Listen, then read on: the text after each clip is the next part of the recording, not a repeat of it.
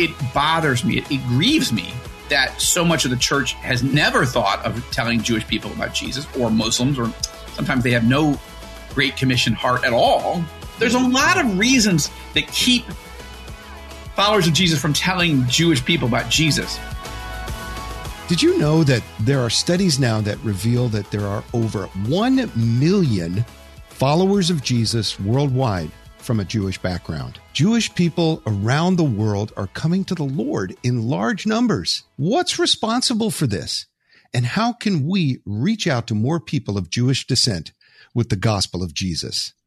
Hi, and welcome to this episode of Inside the Epicenter with Joel Rosenberg, a podcast of the Joshua Fund, a ministry dedicated to blessing Israel and her neighbors in the name of Jesus. I'm Carl Muller, Executive Director of the Joshua Fund. And in today's episodes, we're going to look at this phenomenon that's happening around the world with Joel Rosenberg from Jerusalem. Joel, welcome to our podcast today. Glad to have you. Thank you. It's great to be with you, Carl. And I'm happy to be one of those million or so Jewish people of Jewish background, descent, that believes in Jesus. Something huge is happening. It's a great spiritual awakening among the Jewish world, and very few Christian media outlets are either aware of it or are talking about it. And I don't understand that, but I'm glad that you want to talk about it today. Yeah, we do. We, others are not even seeing it, but we have a unique vantage point, being with you in Israel, and we're in the United States here, and that we're looking at this and we're saying, wow, God is doing something really unique. In fact, there's some signs in the larger culture that are also, pointing to this. This is now becoming a more common conversation among people of Jewish background, isn't it? It is. One of the things I just have to say as we begin is, there's a great new movie that I absolutely love and highly recommend to people, not because I agree with every single thing in it, but it's so interesting. It's called The Fabelmans. Okay. Steven Spielberg. Produced by Steven Spielberg. I mean, directed by him. And the most influential filmmaker of all time, Steven Spielberg, happens to be Jewish. Tony Kushner, who wrote the screenplay, Jewish, and one of the most influential playwrights and screenwriters of our time. These two have written an absolutely fascinating film called The Fabelmans, and it's a very thinly veiled story of Steven Spielberg's upbringing. The kid that plays, the two kids who at a very young age and then an older age, a teenager, look exactly like Steven Spielberg at those ages. And Spielberg's not acting like this isn't his story. They changed the names, but the house looks the same, he says. The clothing looks the same. Every detail is the same. And basically, Spielberg wants to tell the story of how he fell in love with making movies. But that's all woven into his childhood, in which he loved his parents, but his parents got a very, very painful divorce, and it scarred him. And the mom ends up having an affair with the father's best friend. And it's really sad. But it's also funny. It's also sweet. But as you're watching it, you're watching the world's most successful and influential filmmaker tell the story of how he fell in love with movies and how it became an imaginative escape for him as he was growing up. So that would be interesting enough, but it wouldn't apply to this program unless yes, there was a scene in it in which the girl that he's falling in love with and she's falling in love with him turns out to be a follower of Jesus and tries to convert Steven Spielberg to Christianity. And you're like, what is happening in this scene? I've never heard. First of all, the scene has to be true. It has to be from his life. I can't think of any other reason, Carl, why to include it. Steven Spielberg and Tony Kushner would put a scene like this in their movie that's so closely aligned with Steven's actual real life, unless it really happened. But I've never read this in any biography of Spielberg. I've never heard him talk about it in an interview. I'd love to interview him, maybe for this podcast, maybe for the TBN show. I don't know. But what just happened? And, just one little funny moment. It's a funny scene, actually. She's not being coercive, but she really likes him. And he's like, she seems pretty nice.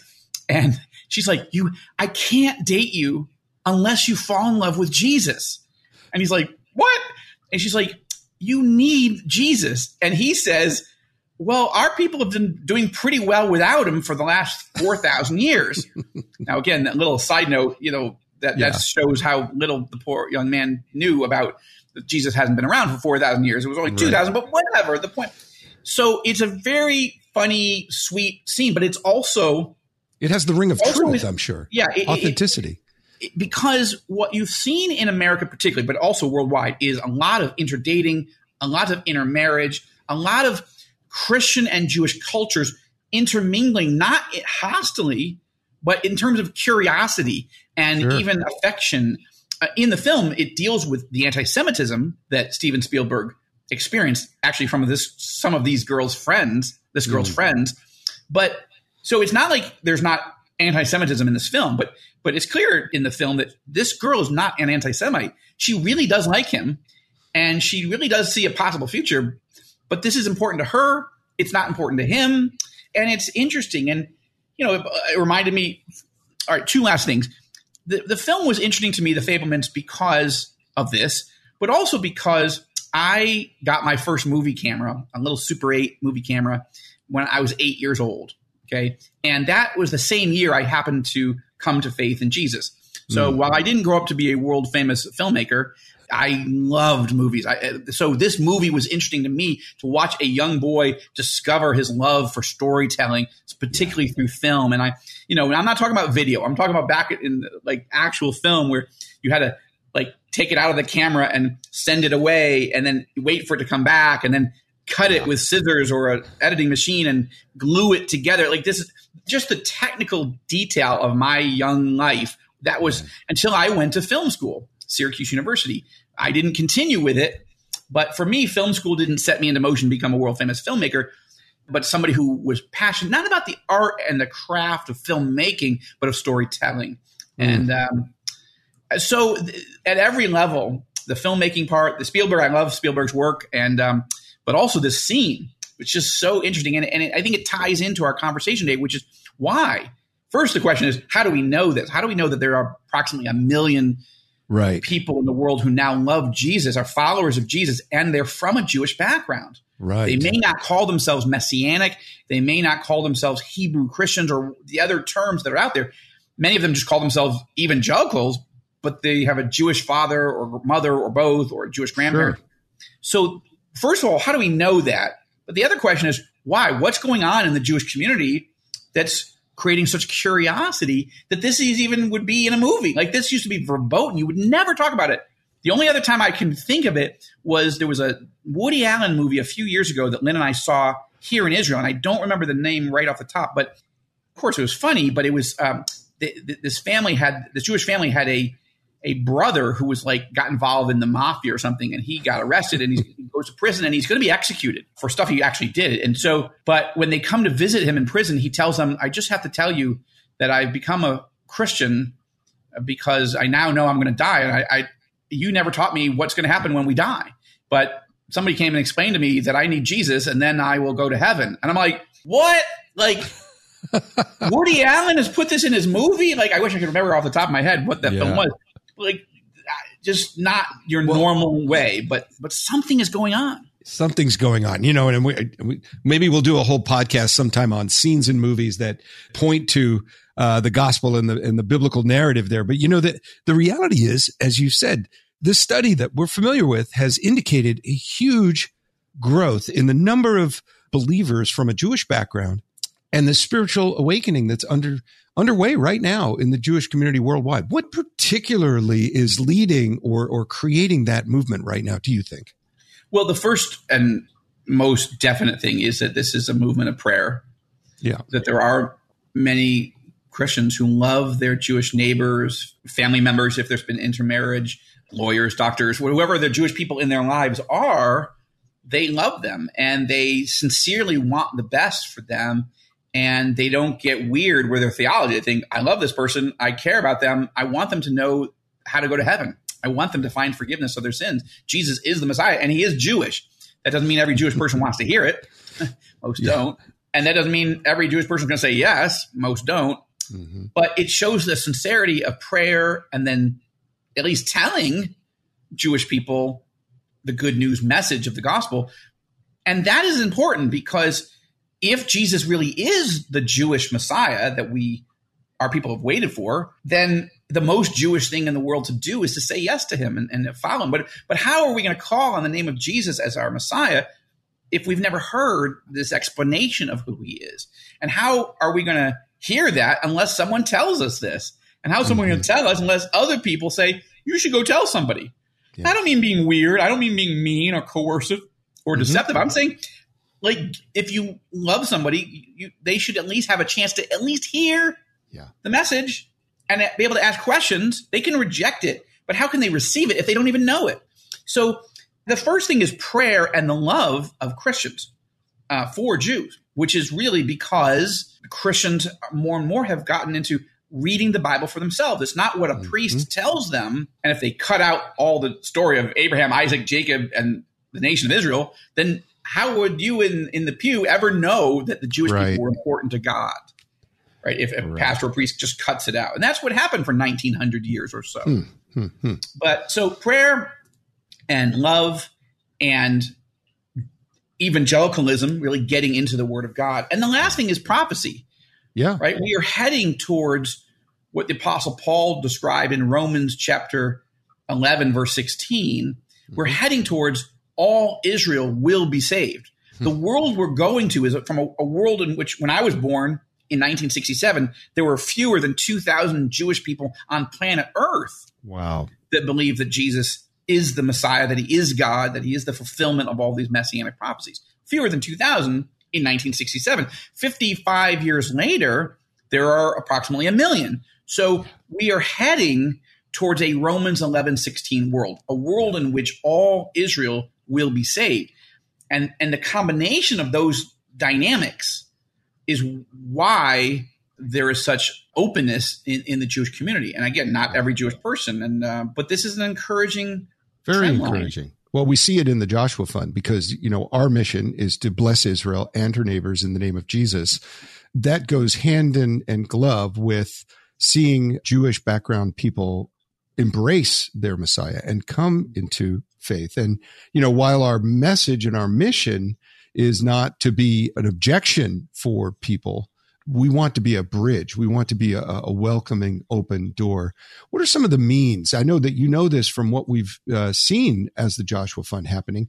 There are organizations doing some things in Israel that are particularly powerful for explaining the gospel to Jewish people. Maybe you can talk about some of those things that are going on. Absolutely. Well, one of those, of course, is a ministry called the Israel College of the Bible, which is a part of a larger ministry set called One for Israel. And their premise is there's a lot of ways to bless Israel, but the one thing that Israel needs is, above all, is Yeshua, is Jesus. Right. So that Jesus, Yeshua, is the one for Israel, that he is Israeli, he is Jewish. He came for his own received him not, but as many as did receive him, to them he gave the right to become children of God, even to those who believe in his name. From John chapter 1. So that ministry, among other things, they run a Bible college, the only Bible college here in Israel for Israelis. There are Bible colleges that are mostly for foreign students coming, which is important to learn Bible and learn the land and so forth. But Israel College of the Bible, where my wife is an associate professor. Full disclosure. Yeah, full disclosure, right? And the Josh Fund has been a significant investor in the work of the Israel College of the Bible over the years. So they are a Bible college training people, but they're also creating videos over the years of Jewish people, Israeli Jews and Jews from around the world, explaining in their own words, in short videos, 6-7 minutes long, whatever it is, why they have come to faith in Jesus. And I like to say that these videos are fascinating. They are. And to Jews, they're like Pringles. You can't eat just one. Like, you might go, what? A Jewish person believes in Jesus? No, I don't believe that. You show me one video, fine. There's like 15 million Jews in the world. Oh, there's another video? All right, let me see that one too. And then the rabbis got all mad at these videos and they said they banned them. Do not watch these. These are verboten. And then once it was banned, people were like, I want to see it. So I got to see it.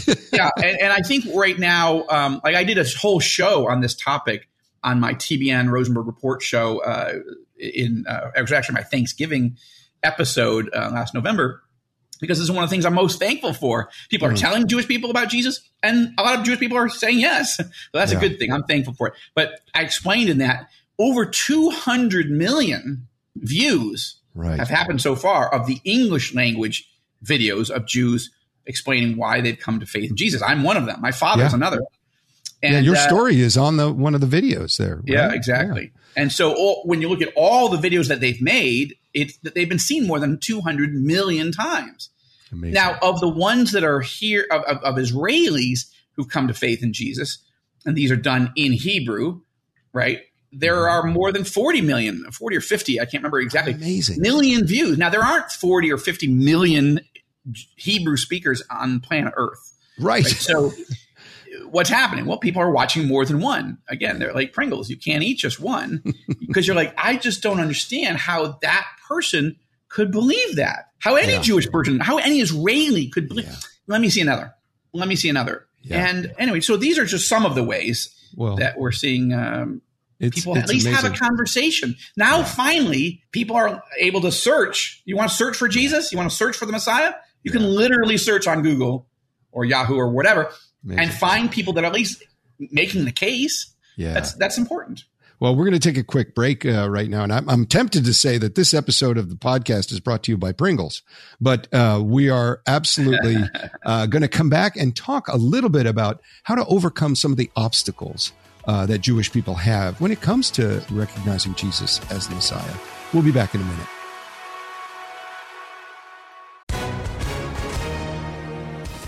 Hi, everyone. If you've been injured in an accident that was not your fault, listen up. We have legal professionals standing by to answer your questions for free. Call now and find out if you have a case and how much it's potentially worth. Call 800-497-4410. I'm here with spokesman John Wolf. So, John, tell everyone listening who should call right now. Well, Maria, first off, thank you for having me here. It's always nice to answer the listeners' questions. Now, as far as who should call in, anyone who's been injured in an accident and think you deserve compensation, give us a call right now. 800-497-4410. You'll find out if you have a case and how much it's potentially worth. Thanks, John. You heard it, folks. Take advantage of this opportunity and call now. 800-497-4410. Advertisement sponsored by Legal Help Center. May not be available in all states. Our verse of the day today is found in Romans 11:26. It says, "And so all Israel will be saved. As it is written, the deliverer will come out of Zion, and he will turn away ungodliness from Jacob." And our prayer requests today are that, number one, pray that more and more Jewish people and people from around the Middle East will come to the saving knowledge of the Lord. And second, pray that the hearts of Jewish people around the world are opened to the gospel and that the resources that they need are available to them so that they can be discipled in their faith. Joel, we're back and, we're talking about this phenomenon that's happening. And even though it's not fully recognized yet, and I want to ask you about that, this is happening. Certainly statistically and survey-wise, it's proven to be a case where in the last 70 years or so, there's been, movements from just a few thousand to now over 1 million by estimates of Jewish background people believing in Jesus. But it's not really publicized much in the world, especially even in the Christian world. I mean, any thoughts on that? And then we're going to talk about why some of the obstacles there have been to seeing Jewish people come to faith in Messiah. Yeah. Well, I'm a little stumped, I'll tell you. I don't usually say that on this podcast. I mean, so part of the point of the podcast is that I'm providing answers to people who are asking questions, either your questions or the questions you're channeling from others. But I'm stumped. I don't understand exactly why Christian media hasn't picked this up, why seminaries aren't sort of picking up on this and explaining it. The simple truth is I don't know. I don't understand it. I will say that the Bible tells us in Romans 1:16 not to be ashamed of the gospel. Paul is speaking for himself. He's saying, I am not ashamed of the gospel, for it's the power of God for salvation for everyone who believes, to the Jew first, but also to the Greek, right? So whether you're Jewish or Greek speaking at the time, meaning you're pagan, you were not Jewish, you were, a Gentile. He's saying, I don't have any shame in explaining this to other people because how else are they going to know the truth? This is how you get saved, is by discovering that Jesus died on a cross to pay the penalty for your sins. You can pay them yourself, but you'll be in hell forever. You can't get out because you can't pay for all your sins. So either you can pay for them yourself and die and go to hell forever with no way out, or someone else can pay for your sins. And the only person who could ever do that would be Jesus, because he's the Messiah, because that was his mission. So this is what Paul is saying in the entire book of Romans. It's fascinating, spiritual, but also incredibly lucid intellectual account of what is really going on when we talk about the gospel. Why is it such good news? Mm-hmm. Because it releases us from hell. It lets us be adopted by God and be part of his family rather than burning in hell forever. So that's like a big deal. That is good news. There can only be good news if there's bad news. Yeah. And the bad news is we're sinners, and there's no way out of that. There's no temple to go have our sins covered in an Old Testament way. Either Messiah came or he didn't.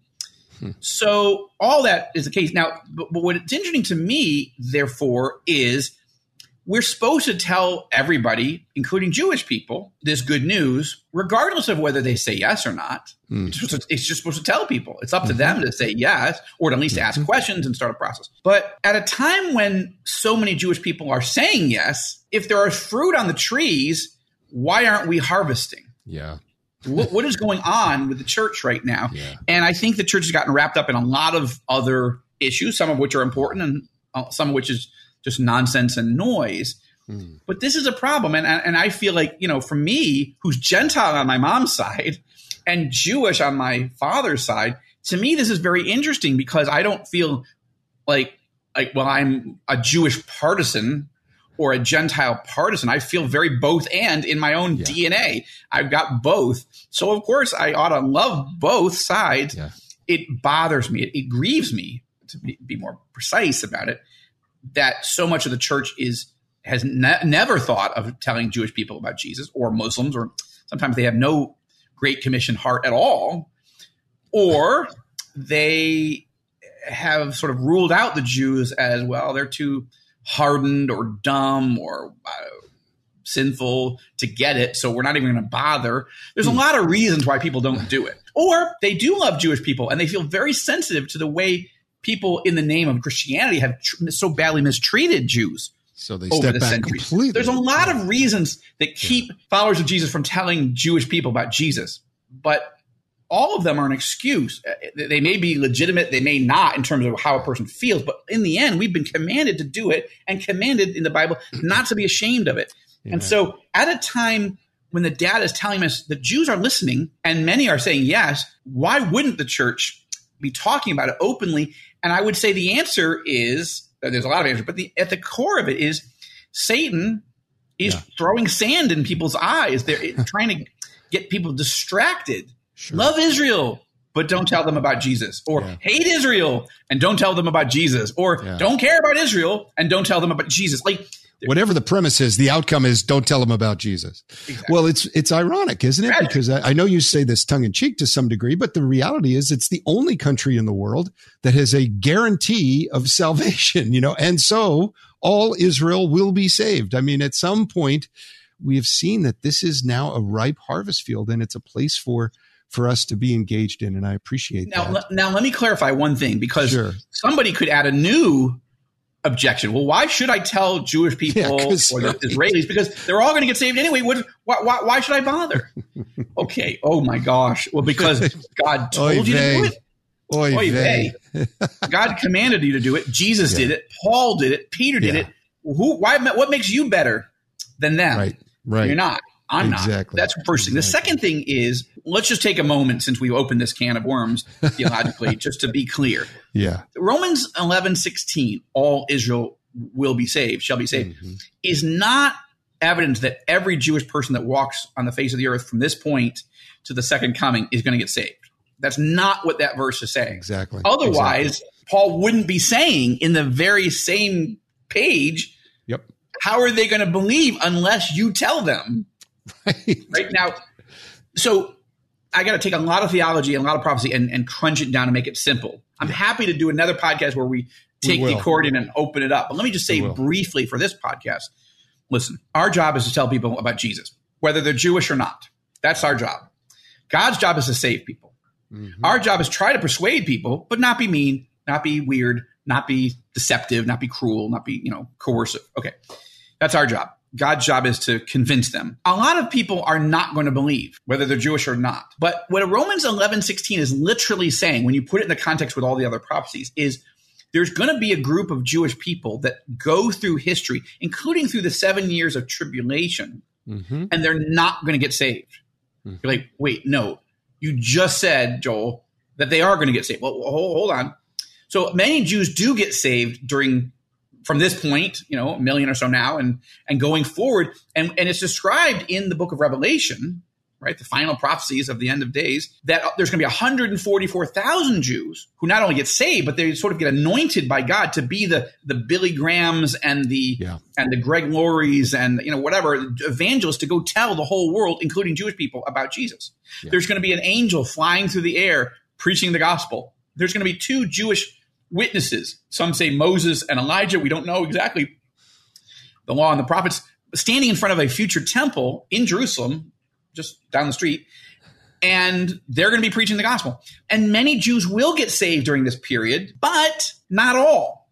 You're like, again, Joe, you just said, how many? No, hold on. What's going to happen is this group of people, they're going to say, no, I don't believe it. You cannot convince me of that. Some of them are going to die and not be saved because they've rejected Jesus as Messiah. And Moses himself in Deuteronomy 18 says a prophet is coming and you need to follow him. You need to listen to him. If you do not, you will be cut off from Israel.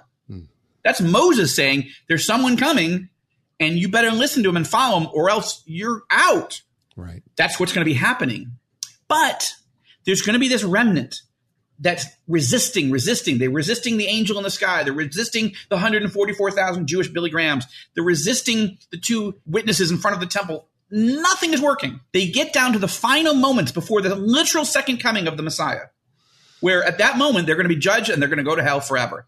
And at that moment, Zechariah chapter 12 says, God is going to supernaturally and sovereignly open up a fountain of grace. Yeah. He's going to save a hardened group of people at the last possible second that have rejected Jesus to just that close to hell, and they're all going to get saved. Yeah. And you're like, well, why would God do that? Because God is a gracious God. How do we get saved? It's by grace. It's by grace. Meaning we don't merit it. It's not because of what we did. It's because of what God has done. And this is going to be the ultimate example of God saving the entire nation of Israel that's left, the entire Jewish population in the world left that rejected him in the most bitter and hardened way, and they all get saved. Yeah. Now, and as you go through Zechariah 12, Isaiah 53, Isaiah 53 starts with, who has even believed our report? We're trying to explain this, and they're not listening. Yeah. Okay. And the same thing with Zechariah, but he opens up this fountain of grace, and now there's weeping as they begin to realize how close they came to eternal suffering and damnation, and yet God loved them so much that he saved them. Yeah. Now you say, well, then why should we tell people? Because, look, you will stand before God, and I will stand before God. You'll stand before the Messiah, I will, and he'll say, just to be clear, did you not tell my people? Because of Romans 11:16? Didn't you read Romans 10? Didn't you read Romans 1? Seriously, that was the basis of not telling my people? I don't want. There's a lot of tough things in this world, including Jewish people hating me for telling people about Jesus. I get it. But I do not intend to stand before the Jewish Messiah in heaven one day and have him say, dude, what was wrong with you? I saved you. Why didn't you tell other people this good news? What, you literally kept it from my people? Well, yes. How? Why? I don't want to have that conversation with Jesus. No. I don't encourage anybody listening or watching this podcast to have that conversation with Jesus. And so we do it because we're commanded to do it and because we ought to want to do it, whether someone says yes or not.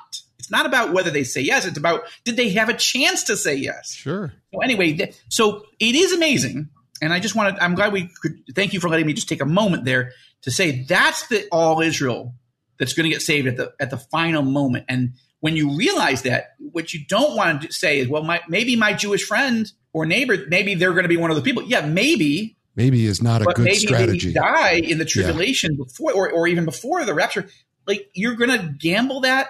Ultimately, it's their responsibility, but you have a responsibility before God. You actually know the truth, and the truth has set you free. So how can you not be engaged in the very work of telling people how to not go to hell. It's not good. And so anyway, that's the short version. Well, you've convinced me. We're going to do a whole podcast on this one for sure. But the reality is, in this moment where Jewish people are turning to their Messiah in numbers that we've never seen in all of human history since the time of Jesus, this is a moment not to shirk back, not to say that all Israel will be saved. And I want to summarize what you just said. Now's the time to actually engage the conversation, because there are more and more examples of Jewish people who have accepted Jesus as their Messiah and are believing and walking in that direction.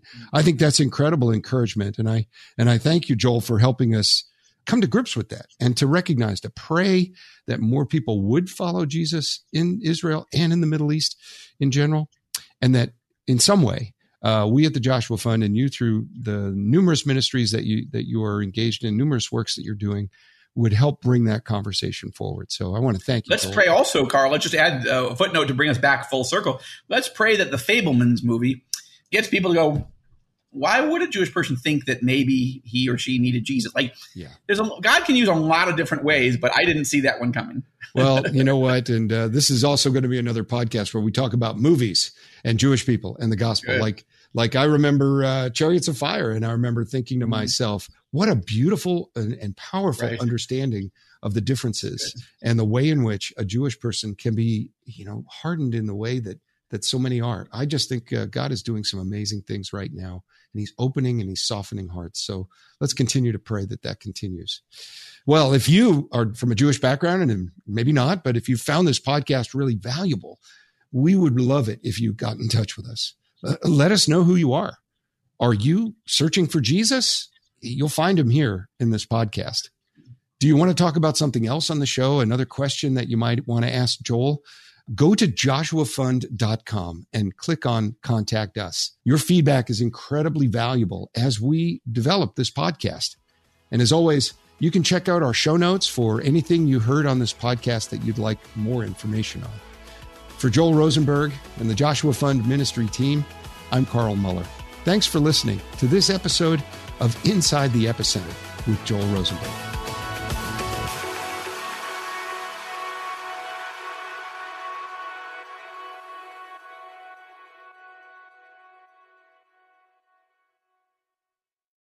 Hello, my name's Rachel Carmen, and I want to invite you to come over and listen to my podcast. It's called Real Refreshment. For years and years as a young mother, I chased after the wind, thinking that the world could offer me the refreshment I longed for. But it was only when I discovered it in the person of Jesus Christ that I really found refreshment. Come on over and join me as we dig into Bible study. I'll see you there.